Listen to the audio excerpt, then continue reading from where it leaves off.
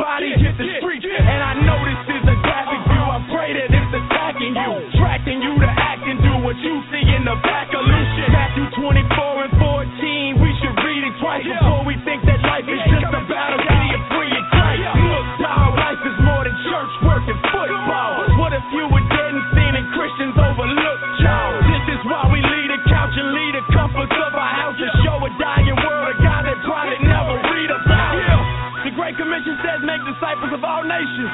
Have we even made them in our own nation? Come on, Christians. Missions exist because worship doesn't. People don't worship the God that made them. We ambassadors. Let's go. Send me, I go. Send me, I go. Send me, I go. Let me go. Let me go. Send me, I go. Send me, I go. Send me, I go. Let me go. Let me go. Send me, I go. Send me, I go. Send me, I go. Let me go. Let me go. Send me, I go. Send me, I go. Send me, I go. Let me go. Let me go.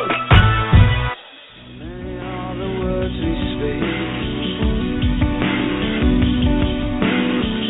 Many are the songs we sing.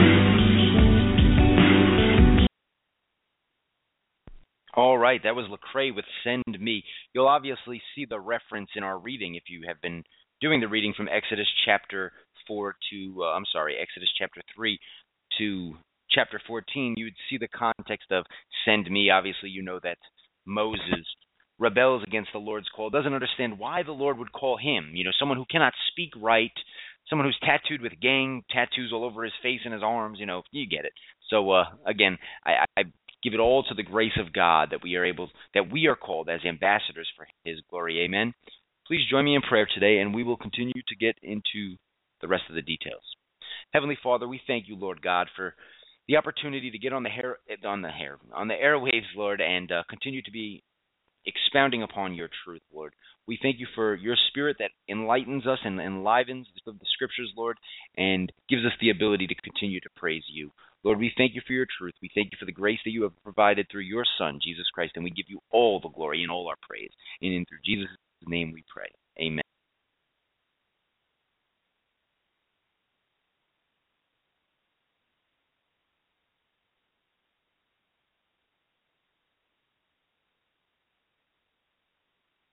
All right, completely sorry about that. I guess I had an internet break here. I was just telling you a little bit about the excitement of this upcoming conference and all that we look to have here at Blue Point Bible Church.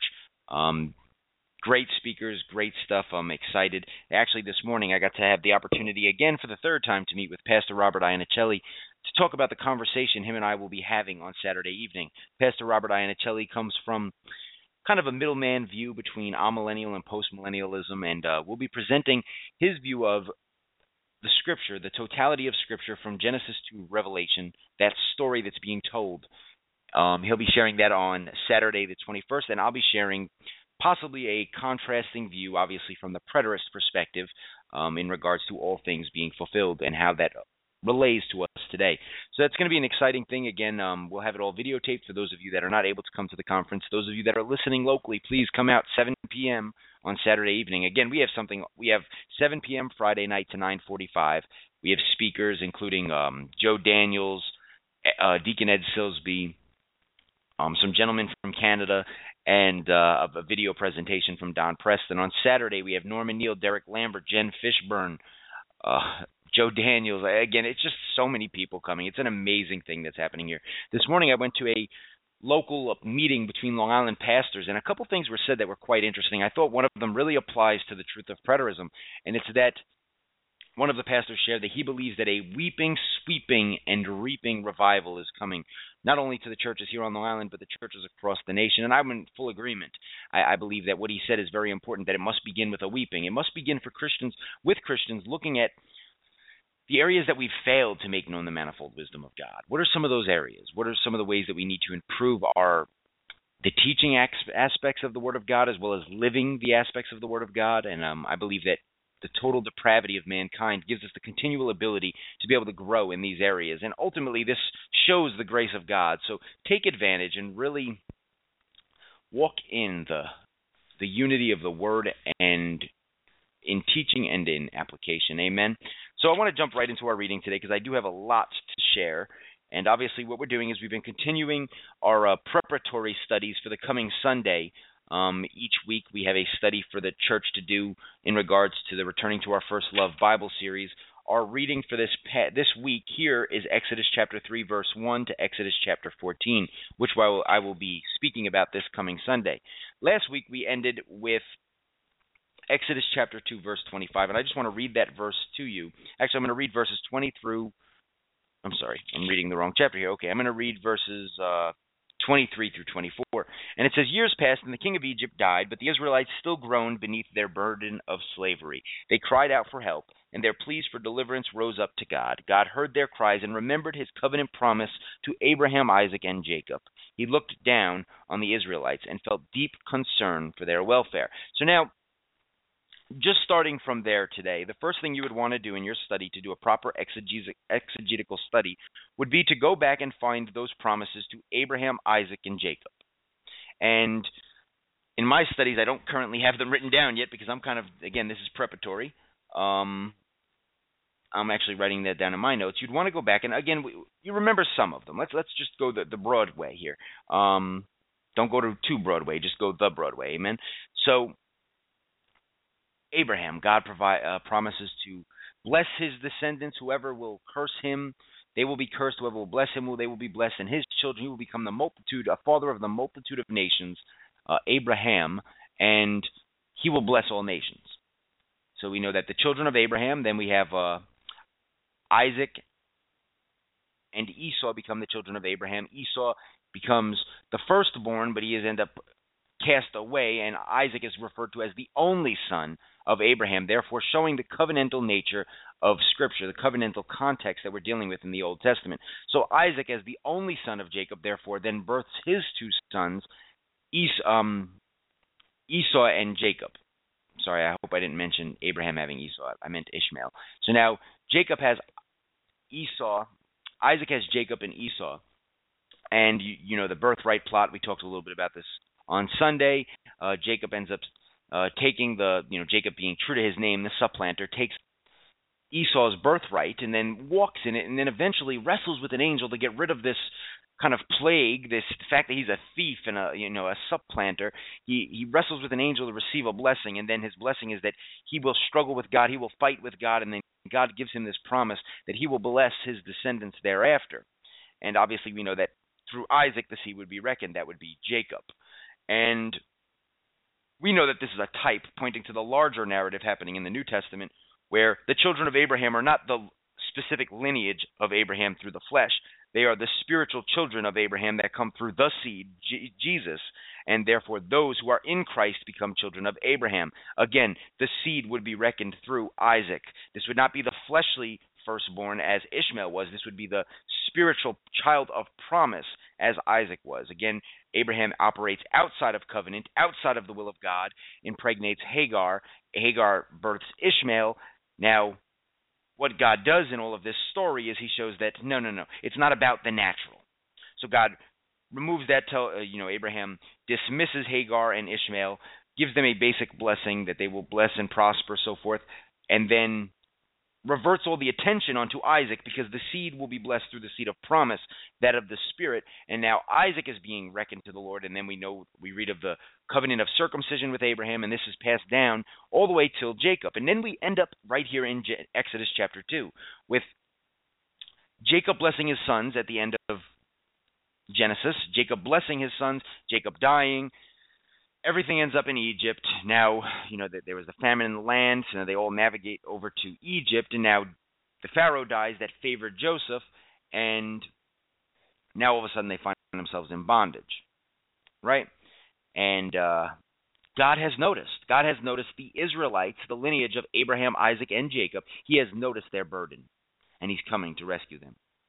So here, immediately beginning in Exodus chapter 3, we have one day Moses was tending the flock of his father-in-law Jethro, the priest of Midian, and he went deep into the wilderness near Sinai, the mountain of God. So I have a bunch to say right there. I got to detail a lot of this. Now, we begin with a story, right? It's like, okay, so now Israel's burdened. Here God begins. One day Moses. And it's all going to start with Moses here. We're going to find a start with Moses. And one of the things I'm looking to detail is the similarities between Moses and Jesus and how all of that comes about. And there's really a lot to say about Exodus, but we're going to keep reading here. One thing I will point out is that he goes to this mountain of God, and we read about the mountain of God many times in Scripture. I would urge you to do a Google study on that. We know that the mountain of God at this point is Mount Sinai, and this would correspond to areas such as Isaiah 2:2, Zechariah chapter 6, Zechariah chapter 14, Psalm chapter 48, all talking about this mountain of God. And actually, if you will, I'm going to read Psalm 48.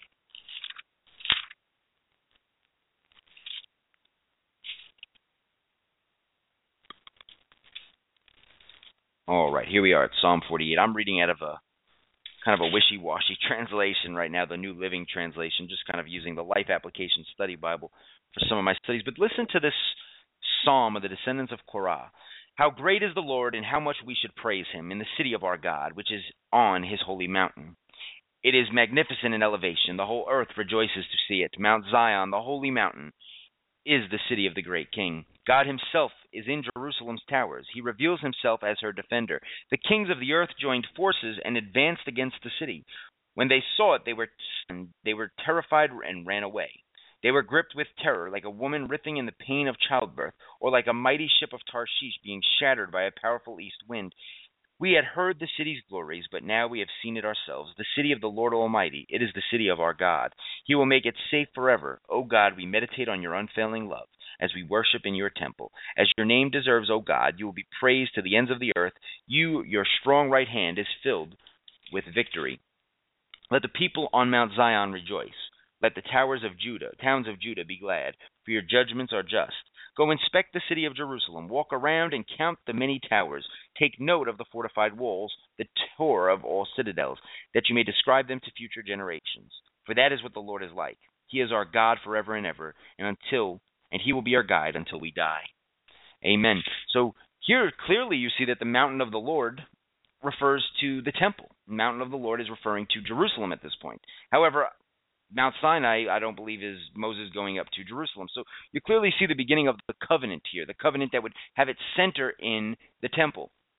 Now, one of the details is that in the ancient Near Eastern perspective, which we're kind of moving out of once we get into Moses, but still holds that the true to thought is that it was not unpopular for the ancient Near Eastern people to go to high places to worship their gods, being that it would bring them closer to God. And we're going to see that here in the story of Moses, how Moses happens to be one of these mountain guys that goes up to the top of these mountains an awful lot. But again, I just want to note that mountain of God is a phrase that you'll see many times in your Bible. I'm just trying to find, I thought I had a link I wanted to share regarding the mountain of God, but I guess that is gone. Give me one moment here. I'll find that for you. All right, here we go. I'm referring to Psalm 48. There's a reading that I want to share from a fellow preterist. Here it is. It's by Jeff Carter. It says, "To the mistressed mountain again we go. The misted mountain again we go, sorry. To the misted mountain again we go, a hero's journey far to the north, across desperate plains and mystic fields, to the mountain, Olympus, Agra, Zaphos, Eden, to the mountain Zion, to the cosmic mountain at the heart of the north. To the misted mountain again we go, a hero's journey far to the north, across desperate plains and mystic fields, to the mountain Olympus, Agra, Zaphos, Eden, to the mountain Zion. On its the cosmic mountain at the heart of the north, a mountain whose head is lifted high in the heavens, whose peak pierces the clouds. On its snow-capped pinnacle, beyond the clouds, dwells the gods in the city of God, the sons of God in the palace of the Most High, and there forever in perpetual worship and service they sing praise. Who may ascend to your holy hill? Who may dwell upon your holy mountain? We tremble at the base of the mountain, afraid to proceed. Yahweh is king and the people tremble. Pearls of thunder and flashes of lightning upon the mountain, a trumpet blast, a dense cloud of smoke and fear. It is an eruption of presence, for here the Lord is enthroned. Here the Lord is encircled by the living creatures, 6-winged eagles burning like bronze with face of 1,000 eyes, cherubim and seraphim who shout, holy, holy, holy, until the heavens are rent and the earth is broken. Here is the holy mountain, towering in beauty, towering in terrible beauty, the terrible beauty of holiness. Here is the mountain towering in beauty, the joy of the world, and we will proceed. What we have come to is the holy mountain, the mountain of God, Mount Zion, the city of the living God. God himself lives here. God himself lives here, and we have stepped into his world, onto his mountain, his holy hill, in complete confidence, boldly entering the sanctuary of his presence.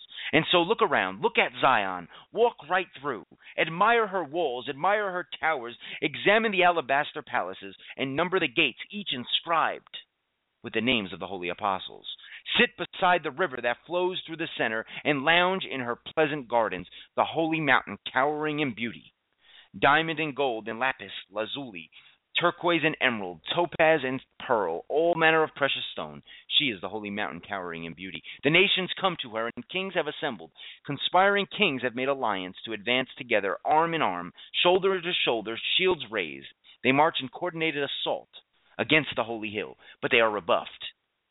When they saw the unseen, and when they knew themselves to be seen, they trembled, collapsing on the spot. It is a terrible thing to stand in the presence, a dreadful thing to fall into his hands. He is a consuming fire.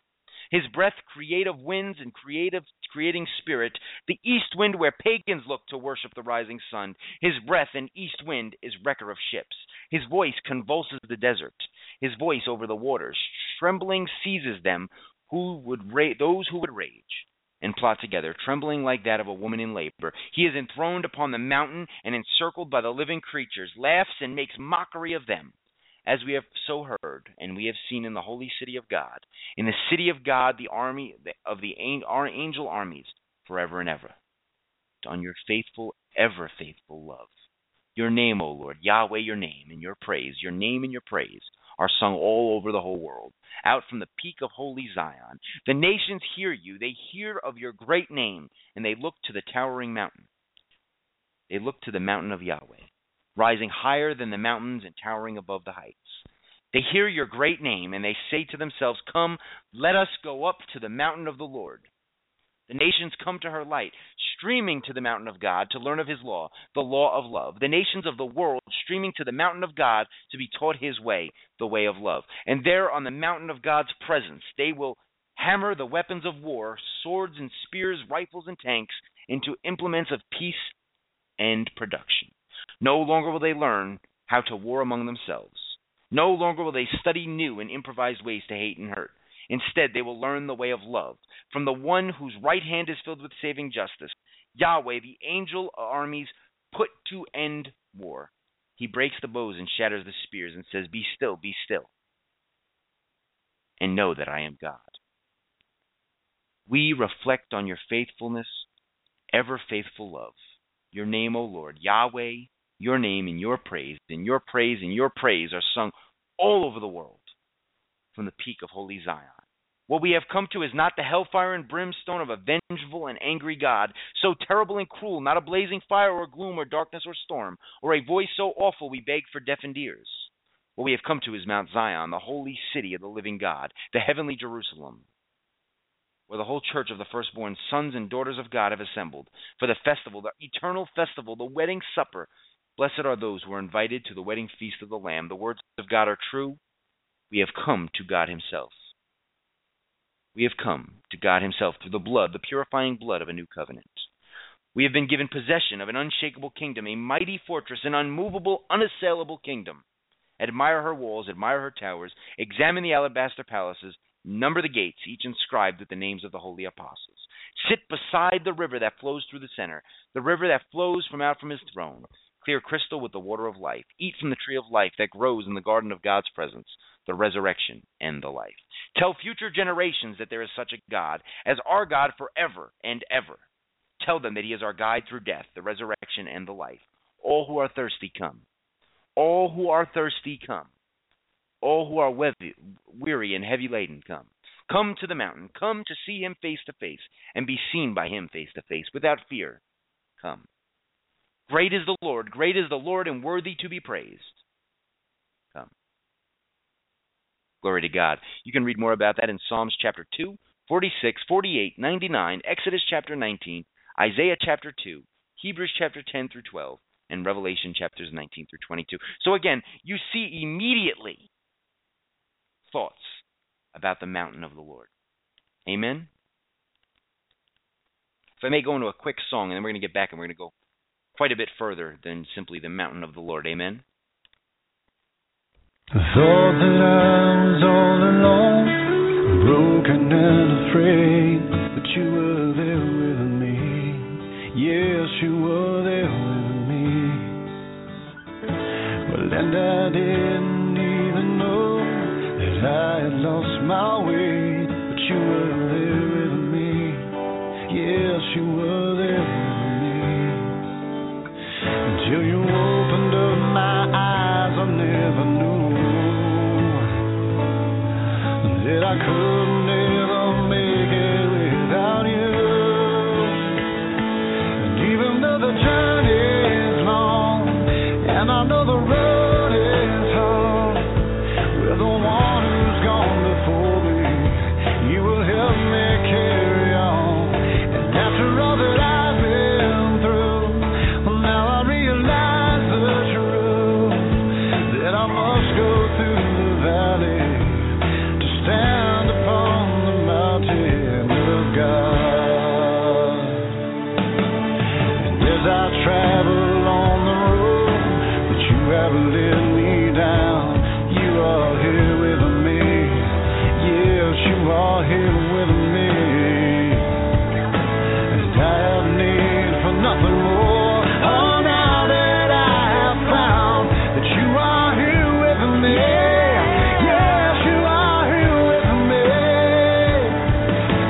From time to time I lose my way, but you were always there to bring me back again, yeah. Even though the journey is long, and I know the road is hard, well, the one who's gone before me, he will help me carry on.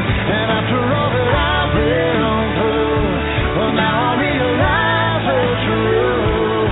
that I must go through the valley to stand upon the mountain of God.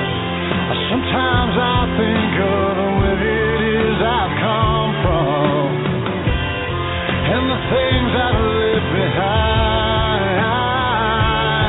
But all I've had and what I possess, nothing can quite compare with what's in front of me.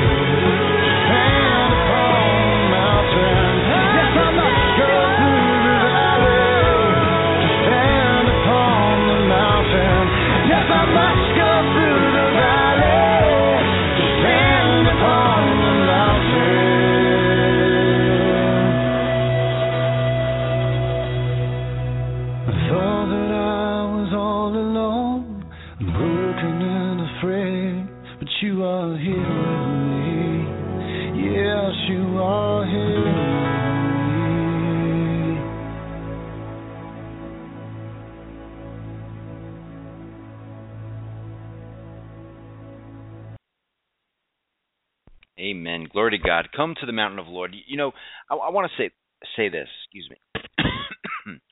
So as we are going through our reading here in Exodus chapters 3 through 14, you probably wondered as you've been listening so far, well, now he's spent a lot of time on the mountain of the Lord. I thought we were going to get into the heavy context of Exodus chapters 3 through 14. I want to tell you why I've done this so far. And kind of I want to explain to you the approach that I am taking to understand Scripture. A couple presuppositions that I'll admit right from the forefront is that A, I believe that we can learn from a lot of different sources. So you'll see me constantly bounce from source to source. B, I believe that we must find the original audience's understanding. Again, we have, as I've laid out for you, a literal contextual understanding of what's happening to Israel. Nowhere in the passage that we have read from Genesis chapter 1 to Exodus chapter 14 should you now have any universal perspective.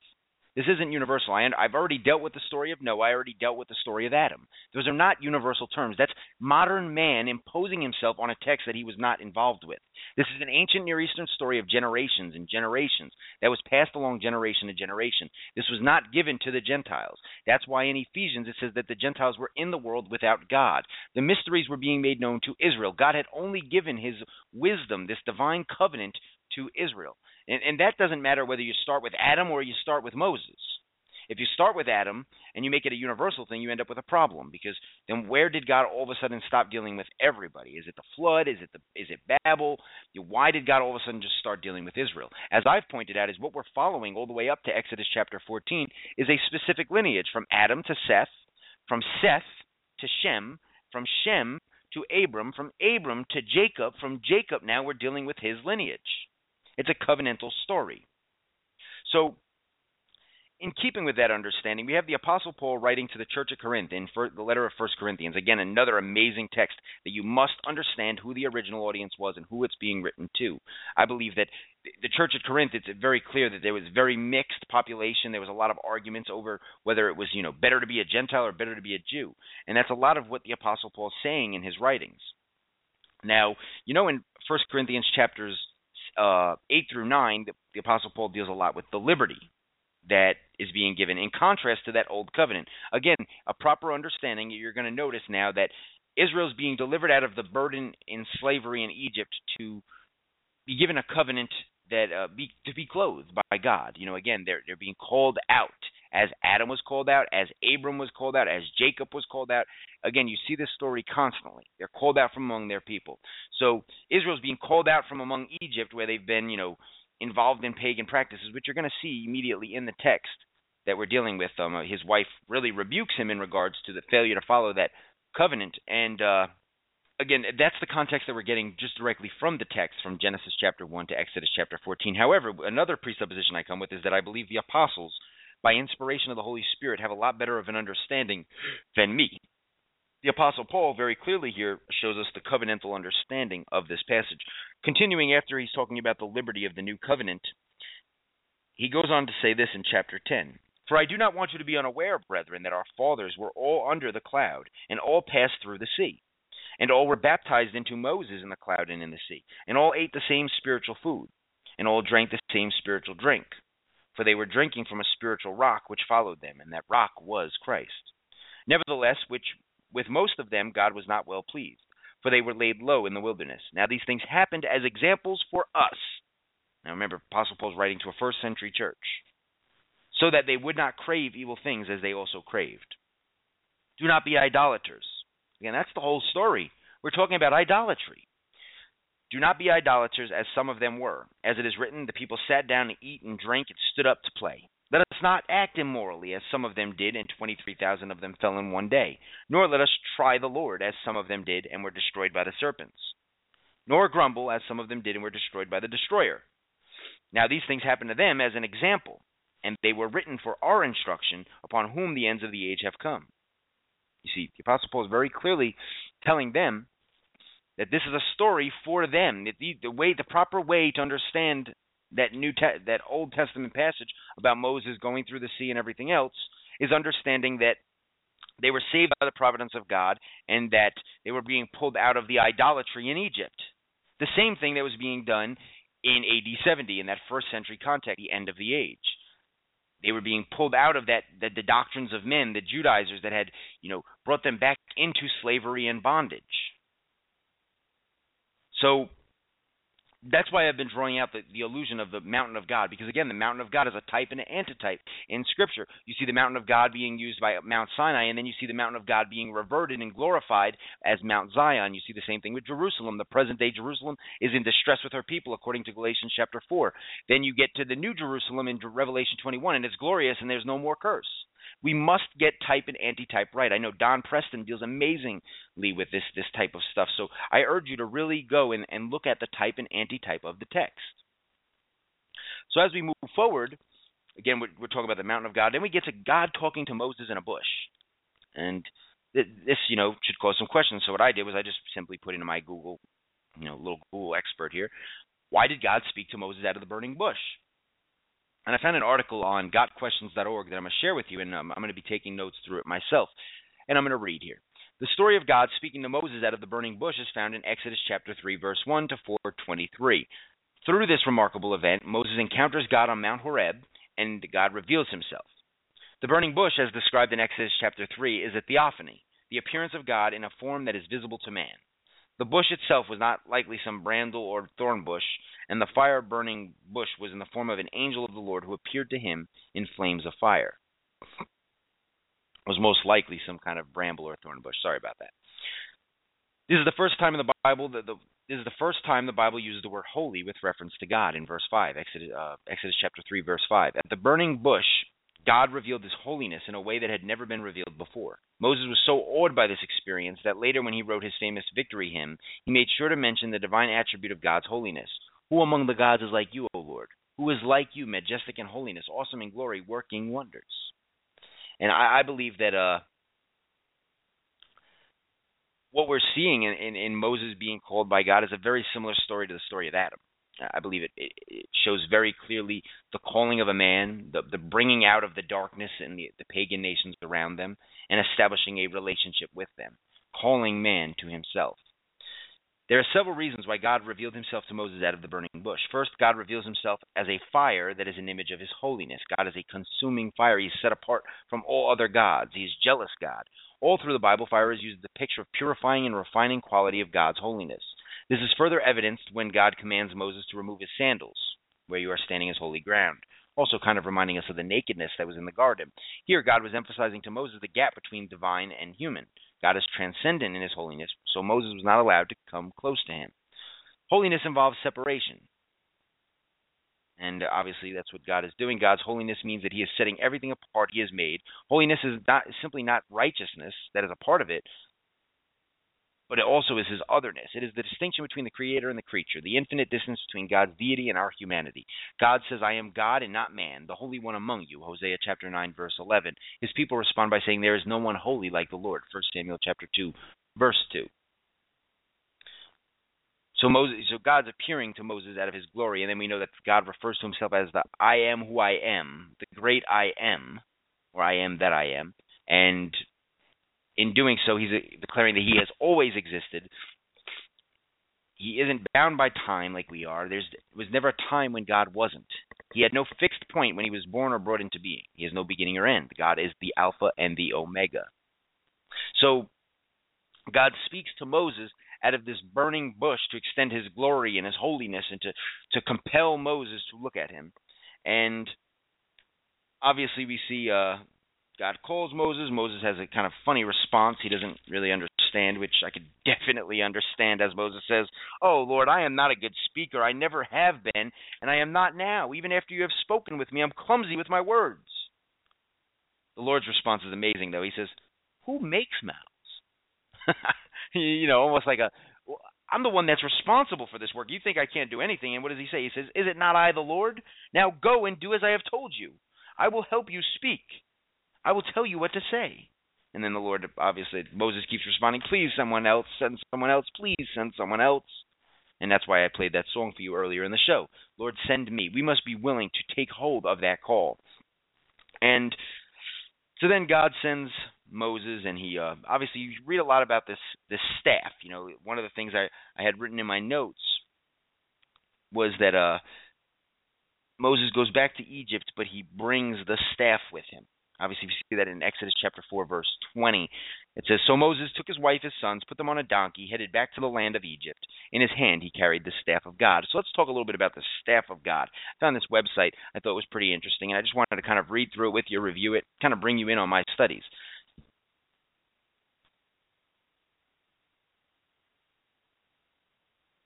Moses answered, what if they do not believe me or listen to me? And say, the Lord did not appear to you. Then the Lord said to him, what is in your hand? A staff, he replied. The Lord said, throw it on the ground. Moses threw it on the ground. It became a snake, and he ran from it. The Lord said to him, reach out your hand and take it by the tail. So Moses reaches out his hand, takes hold of the snake, and turns it back into a staff in his hand. This, says the Lord, is the way that they will believe, that the Lord God, the God of their fathers, the God of Abraham, the God of Isaac, the God of Jacob, has appeared to you. God gave to Moses a monstrous commission, deliver Israel out of the land of Egypt. Moses, being only human, felt ill-equipped for the task. What is that in your hand? And obviously we did the whole staff.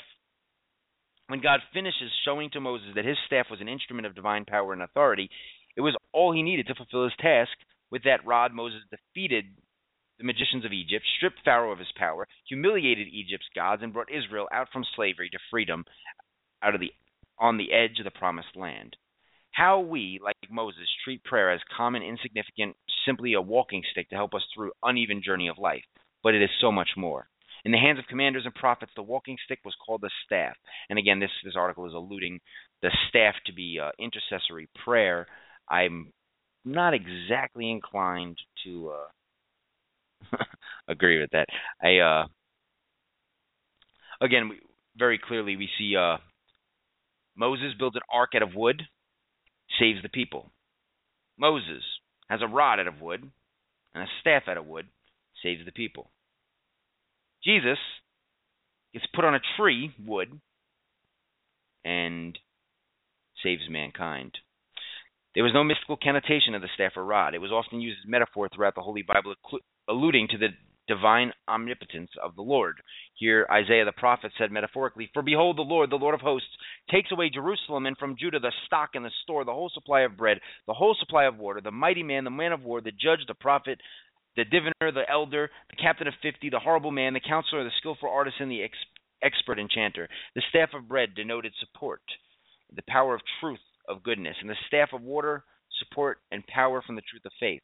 The staff of bread is mentioned similarly within Holy Old Testament book of Ezekiel, the great prophet, in the following reference. Ezekiel chapter 4, verse 16, Ezekiel chapter 5, verse 16, and Ezekiel chapter 14, verse 13. Also in the Holy Old Testament book of Isaiah, it is written, "Woe to Assyria, the rod of my anger, the staff of whose hand is in my indignation."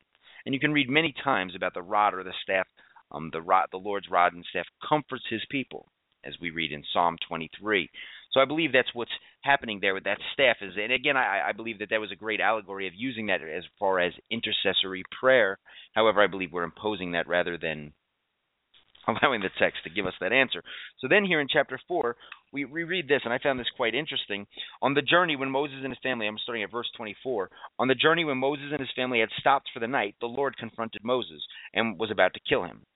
But Zipporah, his wife, took a flint knife and circumcised her son. She threw the foreskin at Moses' feet and said, "What a blood-smeared bridegroom you are to me." When she called Moses a blood-smeared bridegroom, she was referring to the circumcision. After that, the Lord left him alone. Now the Lord said to Aaron, "Go out to the wilderness to meet Moses." So Aaron traveled to the mountain of God, where he found Moses and greeted him warmly. Moses then told Aaron everything the Lord had commanded them to do and say, and he told them about the miraculous signs they were to perform. And obviously the next thing they do is they go to the Pharaoh, and it's almost a humorous response. Obviously the Pharaoh's, "Who is your God? I could care less about this God that you think that is demanding that I let your people go into the wilderness to worship the Lord." So then what the Pharaoh's response is, "Oh, okay, well, you know what? Apparently these people have too much time on their hands, so we're just going to make them a bit more busy."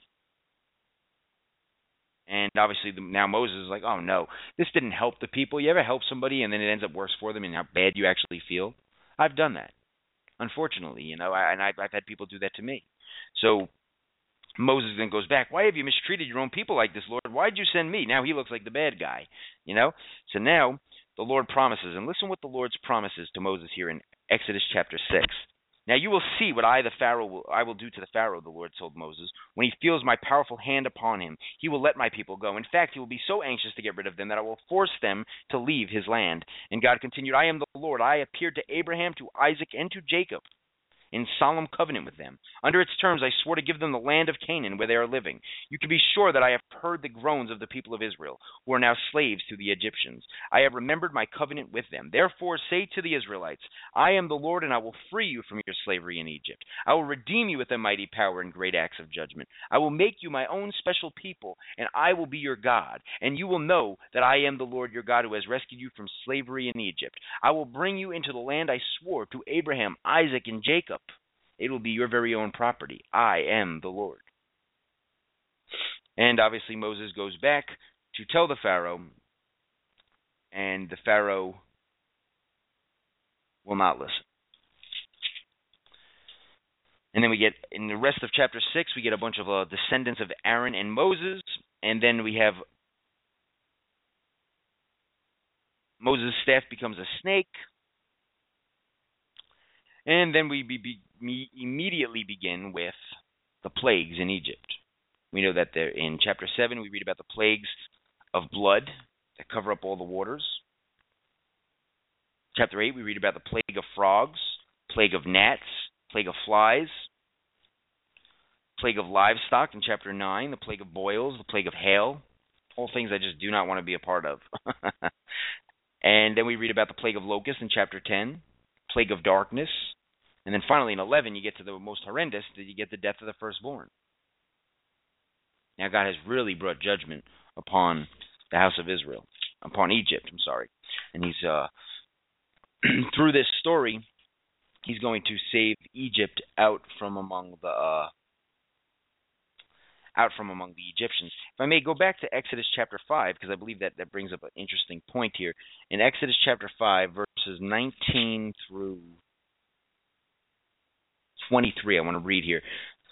Since Pharaoh would not let up on his demands, the Israelite foremen could see that they were in serious trouble. As they left Pharaoh's court, they met Moses and Aaron, who were waiting outside for them. The foremen said to them, "May the Lord God judge you for getting us into this terrible situation with Pharaoh and his officials. You have given them an excuse to kill us." And then Moses goes back to the Lord.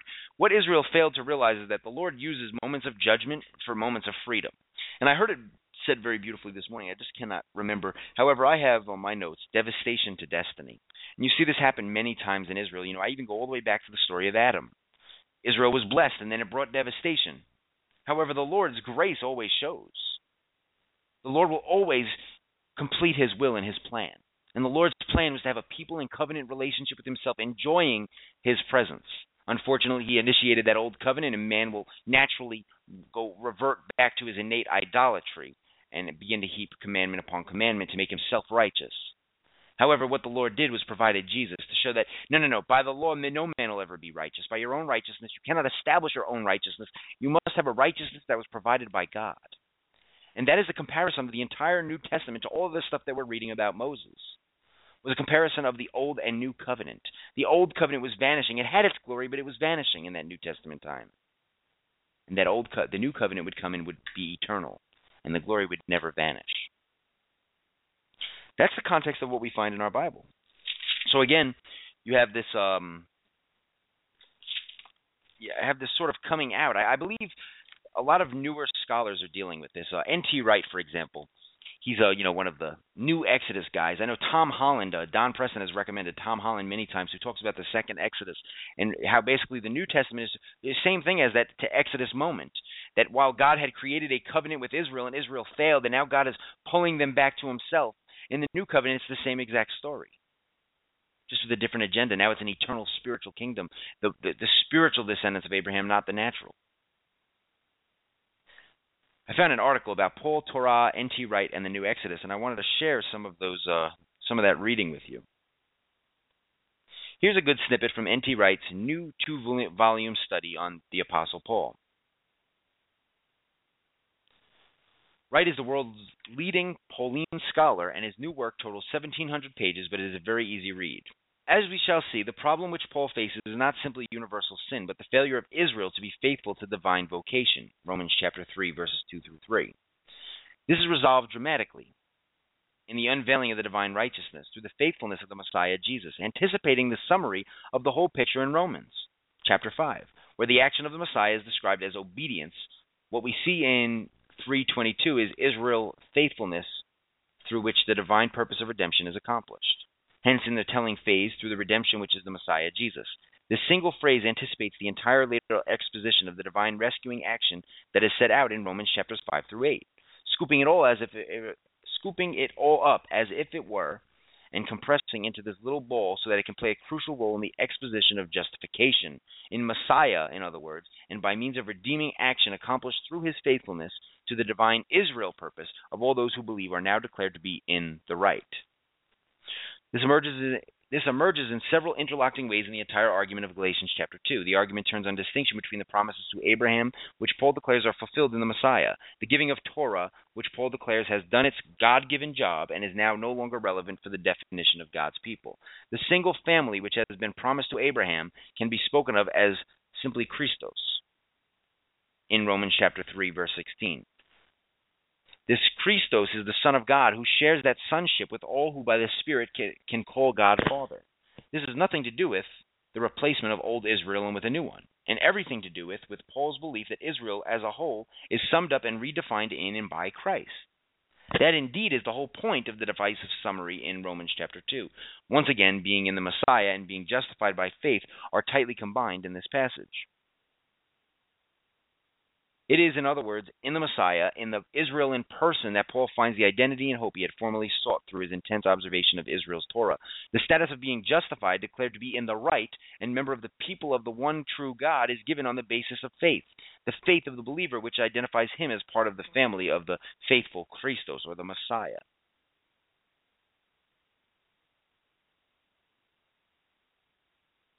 So you see, clearly you're seeing a new Exodus being formed in the New Testament, and N.T. Wright does a great job of dealing with that.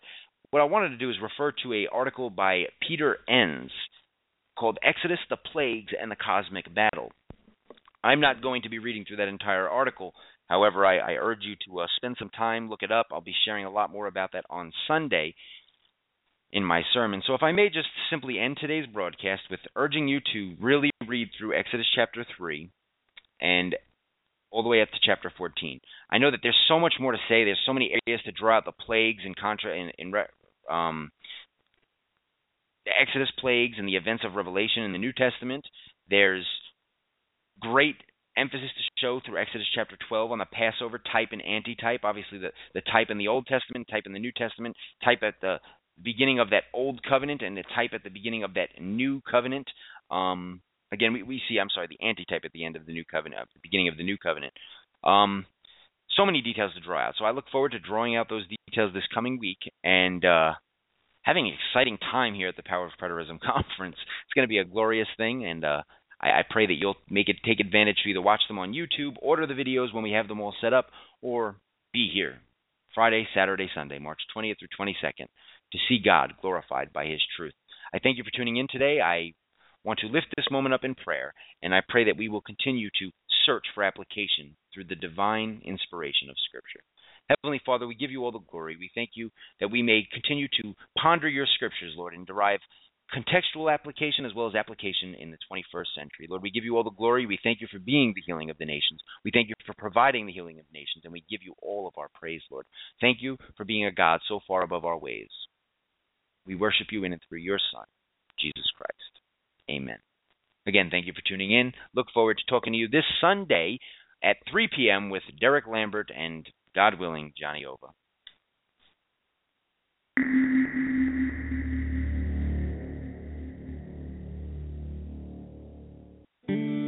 When your legs don't work like they used to before,